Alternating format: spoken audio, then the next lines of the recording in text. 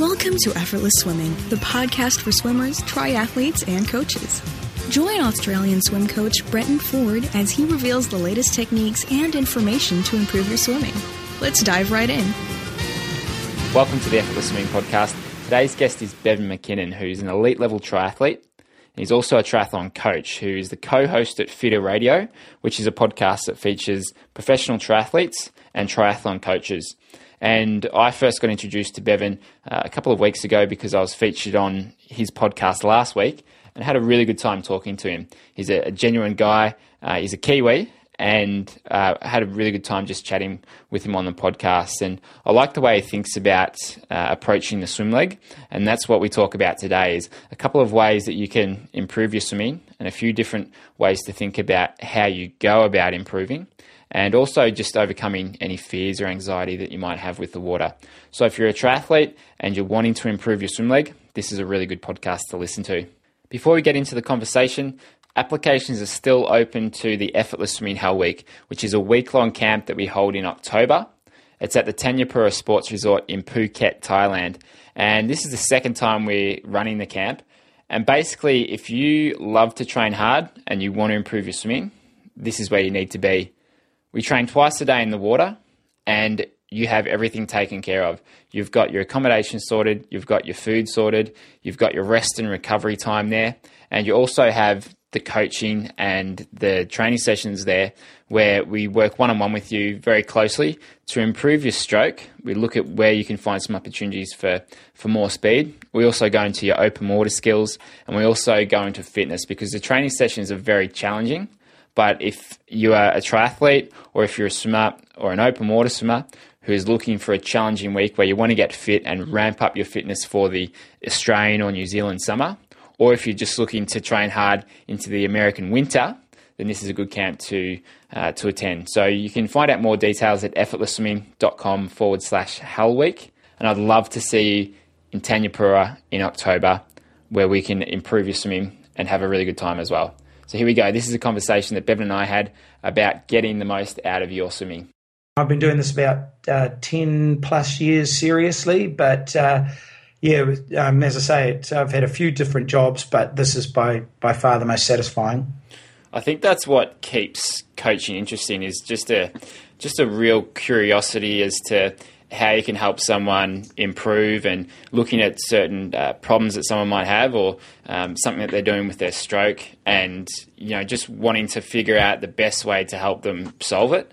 And that's what what keeps me coming back, is I just love not only helping people but just figuring those things out. It's just a real type of problem solving, and I kind of think that in a way coaching is almost harder than being an athlete. Obviously not in a physical sense, but just in terms of you've always got to be switched on to think about what your athletes are doing and how you can change, or how you can structure their training to help them get the most out of themselves. Yeah, definitely. And look, I mean, I'll put my hand up straight away and go, the only thing I can coach is freestyle technique for open water triathlon swimming.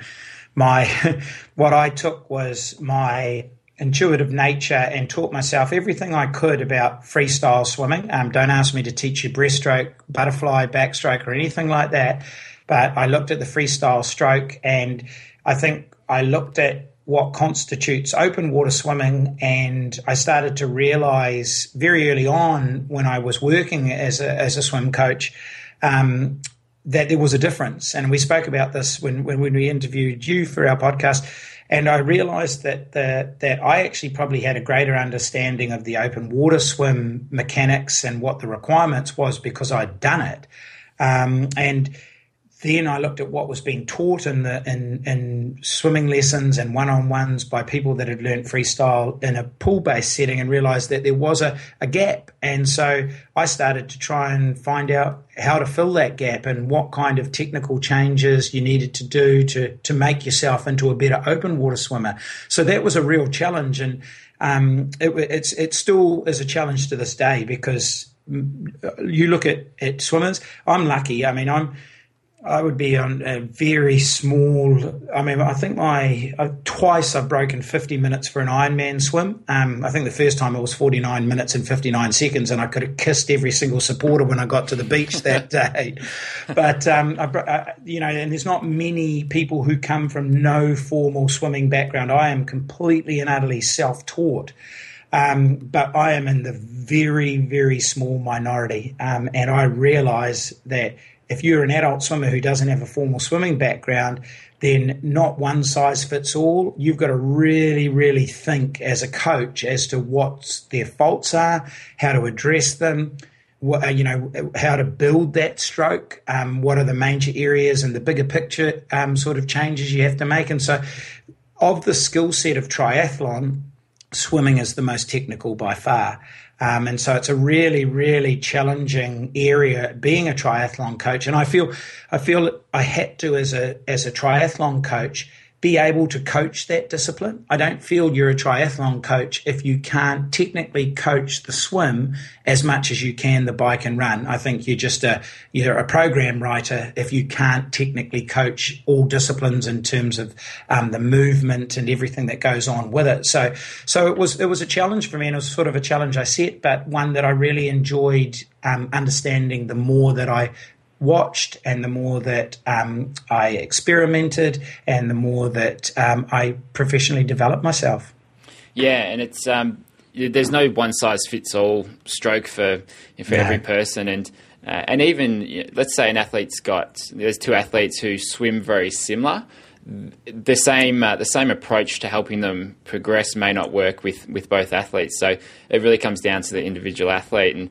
And and sometimes just with the technical side of things, it's especially someone who doesn't come from that swimming background, they need to constantly think about just the basics, whether it's making sure they're not holding their breath or making sure their posture or their body position's correct. Because, I mean, I'm coming from, I've entered Ironman next year, and coming from basically no bike riding background, I just find myself slipping into my default position on the bike where, the shoulders are, or the arms are sort of rigid, they're not relaxed, and I did, not knowing what I had to focus on with that, and then get a couple of tips and just a couple of things to think about in terms of posture there on the bike, and it's made such a difference already. So as the coach, you just really need to keep reminding people about what are the 2 or 3 things that is going to help that person progress to that next level. And it can just be very basic things because they either don't know them or they just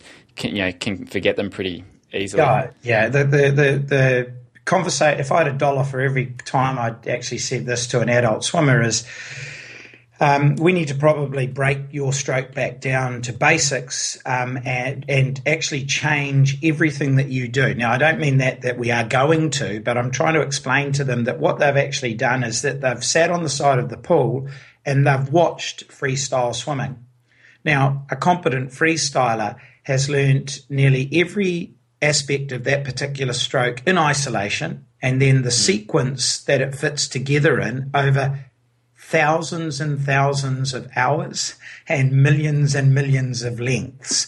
No competent adult swimmer who's been through the youth development of swimming just jumped in the pool and had that magic technique straight away. It's a taught sport. It's a technical sport. It's learned in a series of patterns and movements that all build on each development phase.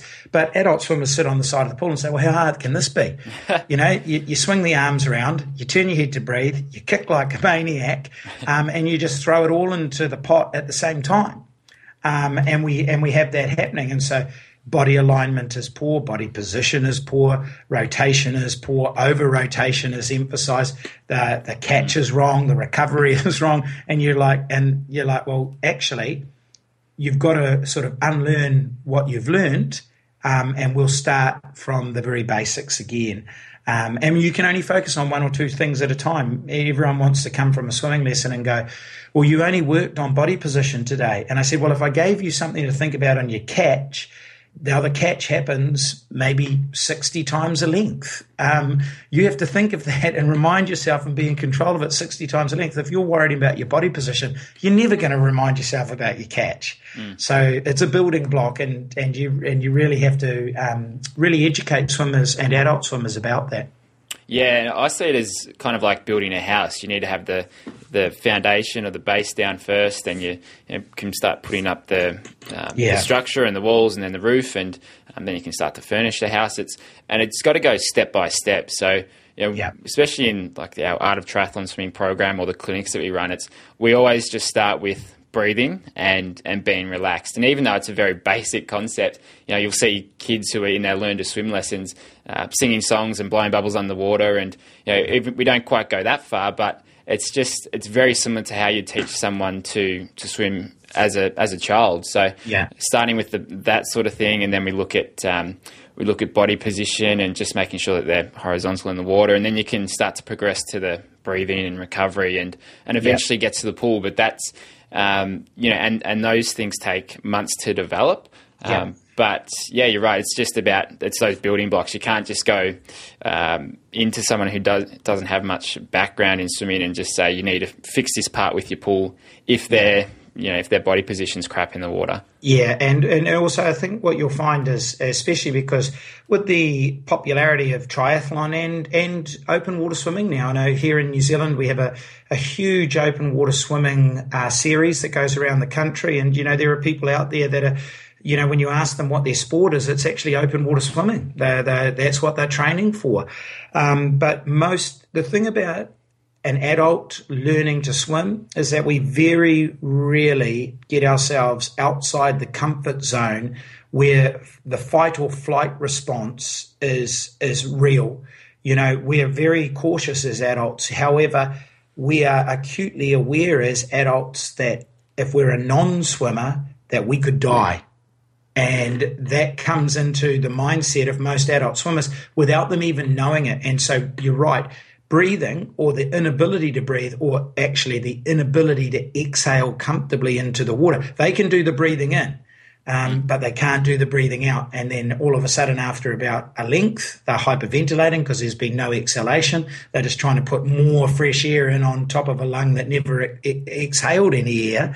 And then body position changes and a lot of other things are happening. And they actually think that it's a technical issue from the stroke mechanics side of things, when quite frankly it's the fact that they'll never be able to swim no matter how good their technique is because they can't get petrol into the engine. And it's exactly the same if you run for 100 metres and you hold your breath for 5 or 6 seconds.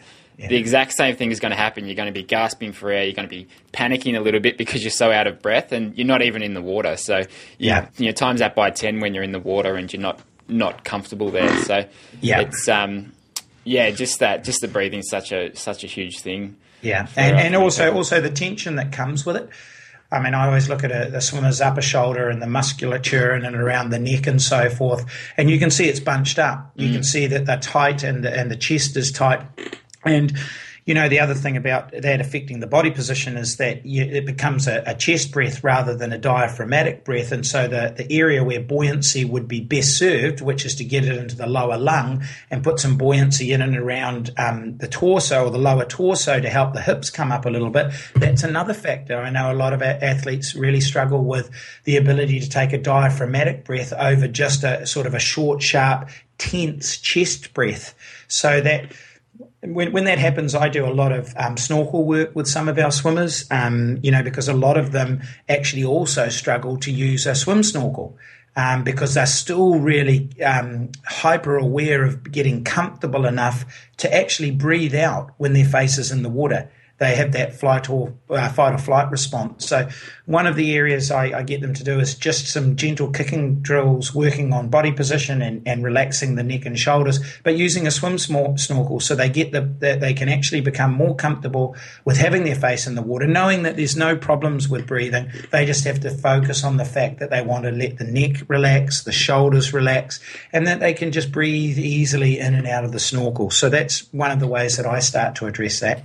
That's good, and something similar that we do at the start of our clinics is just having the swimmers gradually exhale completely and let the lungs be empty for 5 to 10 seconds and just let them sink down to the bottom of the pool if they're a sinker, or they might end up floating. But just getting comfortable having empty lungs and not panicking. So, when they go to take a breath, like you were saying before, is if they've still got a lung half full of air and they go to take another breath, that's when you start to get fatigued and you start to panic. So just getting used to exhaling fully and being relaxed that way, just like that normal breathing with a snorkel, is just a really good way for beginner swimmers to cope with that sort of thing in the water. Yeah, absolutely. Because it's also an adult swimmer trying to transition from pool swimming to sea swimming is another dynamic altogether. And if they're struggling to exhale in a pool in a nice gentle environment, they'll have even greater difficulty once they go out into the big wide open water with other swimmers, and the extra tension that comes with that. So if the pool is the place they need to master it first and foremost, and sink down drills like the one you mentioned, and like I say, snorkel drills as well. They're all ways of just saying there's nothing technical we're doing here other than just teaching you a sense of calmness and your ability to exhale into the water. And what other sorts of strategies do you use with your athletes to help them or to deal with nerves before they're racing, or even just before they go for an open water swim? One of the things I do for a lot of our swimmers, and it's one of the things that I would love to say that this has been something that I've done over the years, but I think also that from a pool-based swimming position, I noticed that a lot of adult swimmers will really struggle with just even performing or attempting a tumble turn. So one of the first things that I've sort of been saying at the beginning of our winter period over here in New Zealand is that I want everyone in my squad to be able to perform a tumble turn. Now, initially they were saying, well, is that just to make us faster? What's your rationale behind that? And I said, no, it's actually for those people who don't do it at the moment, I want you on every single length to experience that sense of disorientation under the water and pushing off the wall and resurrecting your swimming stroke from that position. I know it sounds, a bit dramatic when I refer to it like that, but for those people that are really disoriented when they perform a tumble turn, that's similar to being out in the open water. And if they get dunked or they get, swum over the top of, that can be the end of someone's race. And I'm sort of saying, okay, well, we actually get an opportunity in a very safe environment to perform a tumble turn. Now, I'm not looking for the best tumble turn in terms of streamline off the wall and the fastest, sort of exit from each end. I'm actually just looking for you to get more and more used to being disoriented, tumbling over, exhaling, and getting back into swimming again. So for the really novice swimmer, that's one of the first places that I start there, because I feel it is a place that we can at least simulate something that happens in the open water. It's really difficult. It's if you go to any Ironman or half Ironman swim start, you will see a look of terror on the faces of a lot of the onshore swimmers.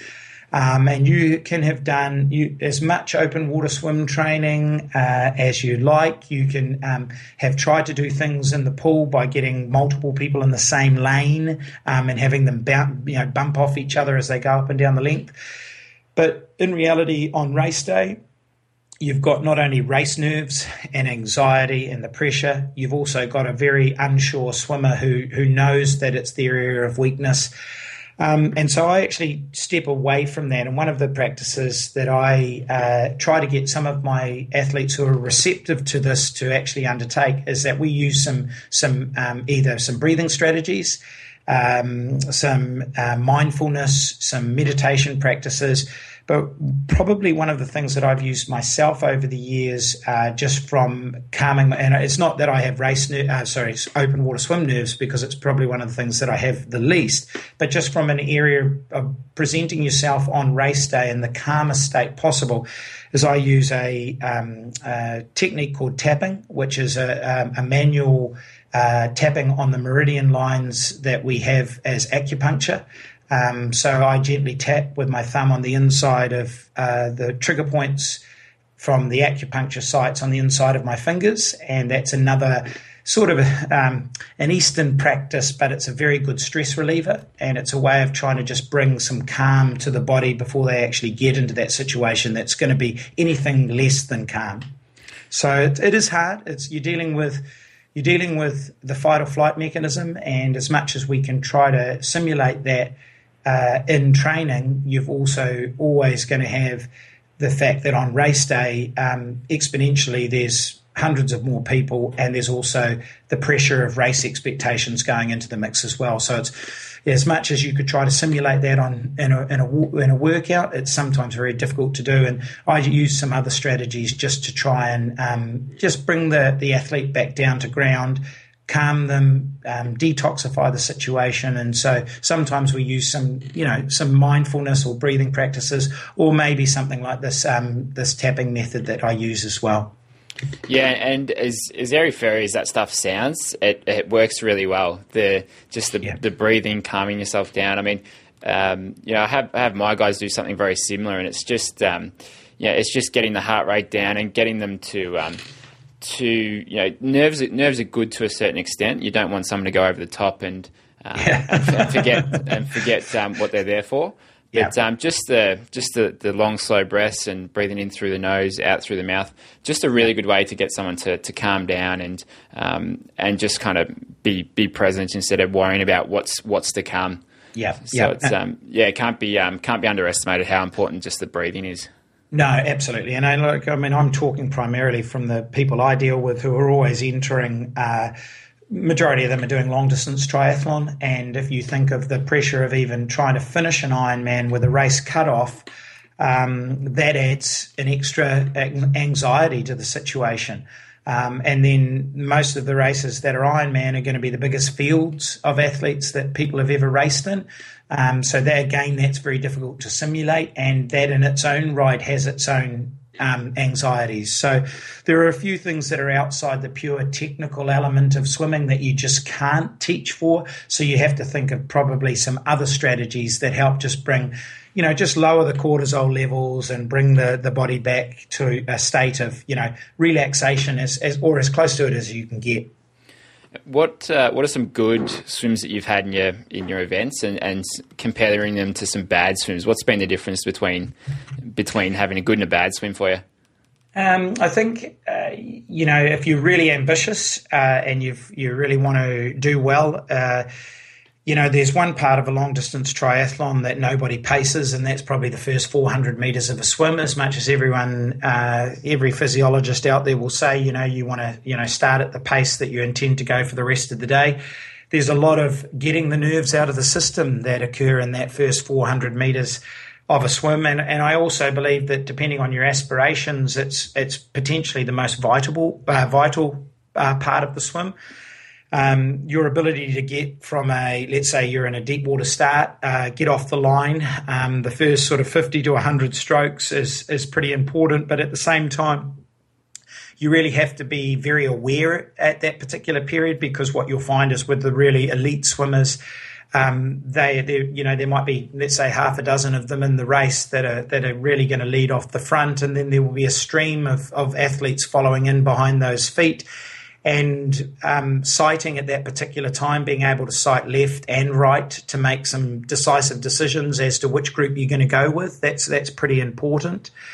And also in training, I think it's pretty, if you have some aspirations of being able to, swim with some real effort during whatever race that you're in, that first 400 to 600 meters is important, but you need to be able to deal with the lactate that builds up in that particular period, and then also clear it whilst you're settling back into what is your predicted race intensity. So your training has to prepare you for that as well. So, in some of the sessions that I do, I've stolen from a Chris McCormack workout before, where you might do 4 to 6 50s on maximum effort and go straight into 200s at predicted race pace.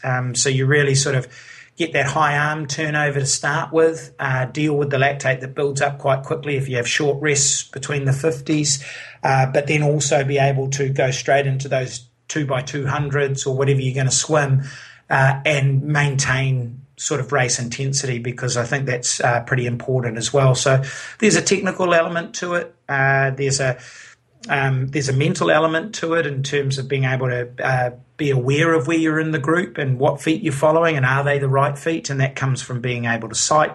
And then there's also a physical conditioning component to it as well. You know, have you prepared yourself for that kind of start to a race? So when I've got that right, I've tended to have great swims. And the thing about triathlon is that first 400 to 600 metres is crazy, and then it seems that for me, the rest of the 3,200 metres in the race is relatively easy, because if I've got into the right group, I'll never be leading that group. But after that, the tow is the draft is awesome.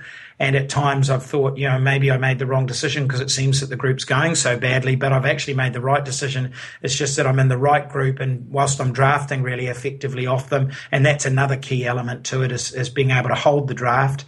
I've had great swim times. And that's the thing. Sometimes you can be swimming with a faster group than what you'd be able to swim with if you were just pacing next to them. Yeah. But, it might end up feeling slow when you're actually with them just because of that draft. It can be an extra 30% easier or more efficient just by drafting. Easily. I've had what I thought at the last 2 New Zealand Ironmans, I have really commit to the first 400 to 600 metres. It's served me well. Not last Ironman, the Ironman before. I was sat at the back of the group and thinking, well, it's not a particularly big group. And I sort of had a couple of looks, further forward to see what I could see. And I thought, well, there's not many people in front of us. So it should be the right group, but this is just way too easy. And at times I was like, I could swim in a water polo fashion. The draft was just so significant. I had my head up, I'm looking around thinking, this is ridiculous. This is just... it's way too easy. And then so I thought, well, okay, I'll pull out and I'll see if I can go to the front of the group. Well, the moment I pulled out, I nearly fell out of the draft. Yeah. So I went, no, that's good. I'll just stick back here. Yeah, when you get the draft right, it just feels so good. It feels like you're riding a wave. In the Peter Pub, which is the biggest swim in Victoria, here for the summer, I think there's 4,000 or 5,000 competitors in a couple of different waves, but they've got the superfish category, so it's normally the top 20 or 30 guys and the top 20 girls.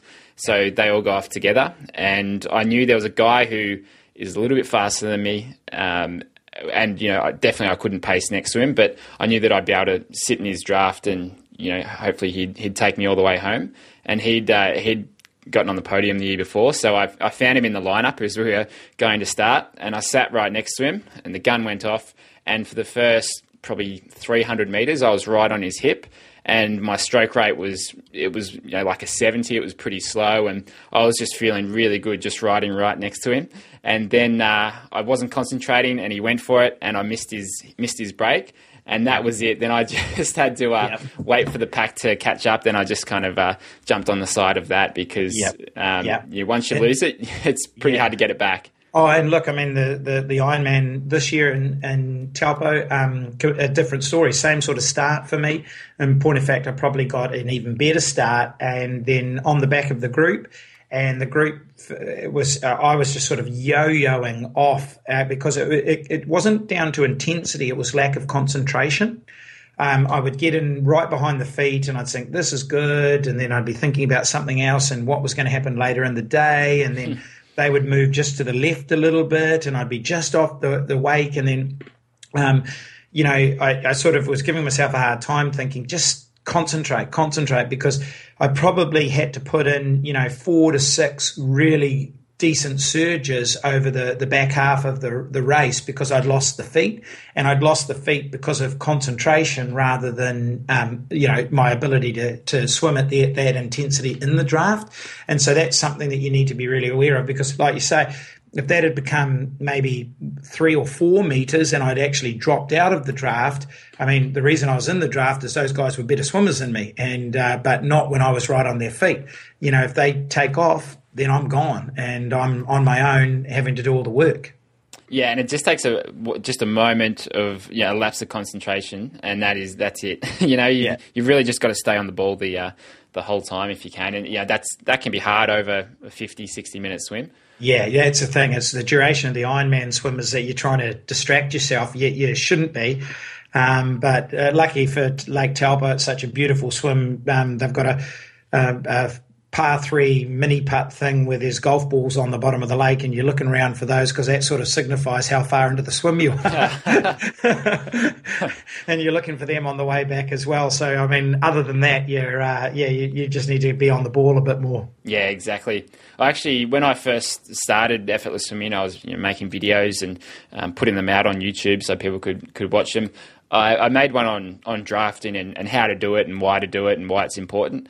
And I had someone email me and say that's ridiculous. Drafting is cheating, and you're not allowed to do it. And if you do, it's unsportsmanlike and you're cheating. And so you've just got to I don't know what sort of comments you get sometimes with your podcast or whatever, but you just cannot listen to everyone. You think, oh my God, where's this person coming from? Yeah, I mean the other thing you have to ask that person is they're probably the 47-minute swimmer at Ironman. Yeah, they're the one who is dragging the other 10 swimmers along. Exactly. Oh, that's funny. What sort of games or exercises or challenges do you do with your swim squad? I mean, I'm just thinking with our swim squad, you want to mix things up sometimes, and it's good to throw something a bit different in the mix just to get them thinking about what they're doing, but also just to keep them engaged and another way to teach them a certain aspect of the stroke. So, is there any sort of exercises or things that you'll do with your guys to mix things up a bit? Oh, absolutely. The relays. Single length relays in the team is it's a way to get them working hard, isn't it? That would be the hardest they've ever swum in their lives because over 25 meters, where some people can potentially paper over their technical deficiencies by just ballistic energy. Sort of evens the pack out a fraction, and so we do find that if we put the squads into 2 lanes and it's a single length, and it's the furthest that the 2 teams can actually make in say a 10-minute period, which may mean that if I've selected the teams closely enough, which I tend to be quite good at doing, it's pretty much, neck and neck the entire way. So they might end up doing 10 or 15 maximal 25-metre sprints, and they basically have only just recovered before they get to go again. But in saying that, though, it's incredible once competition comes into it, how hard someone's prepared to work, and we get a really, beneficial session from it in a fun way. And I sort of do a similar thing with a continuous swim where it's taking a bit from the principles of running with the fartlek training, where on the whistle they have to change pace, and so we have sort of medium, moderately hard, and mad. And every time they hear the whistle, for the period that they hear the whistle until they hear it again, they have to swim in that order, either medium, moderately hard, or mad. And so that's another way of distracting them from what they're actually doing. Yeah, that's good. I like that. And people just work so much harder when they're up against someone who they know they've got to beat. Yeah. And I do something similar when we do our sprint sessions. We normally do a lot of timed 50s and sometimes 25s. And I'll make sure I pair up the lanes so that each person's going against someone about their speed. And on the last one or the last couple, I'll get them to give me their goal time. So they've got to tell me what time they're going to go for. And then I think something just happens where they think about what they have to do in order to hit that time.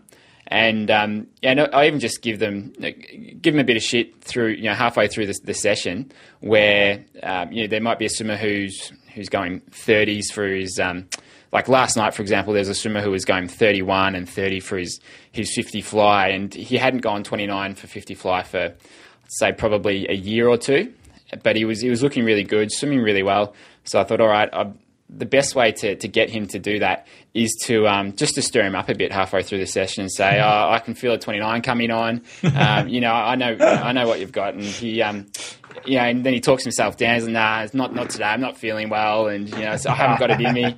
And then what do you know? The last one he goes 29.0, so almost like 28. And Yeah, I enjoy those sorts of ways that you can get more out of your swimmers just by knowing who they are and knowing what drives them. Either telling someone that they can't do something, which can fire them up, or if you've got a different kind of swimmer, sometimes it can be telling them that they can do it. Yeah, absolutely. No, it's a good team dynamic that swimming doesn't always have.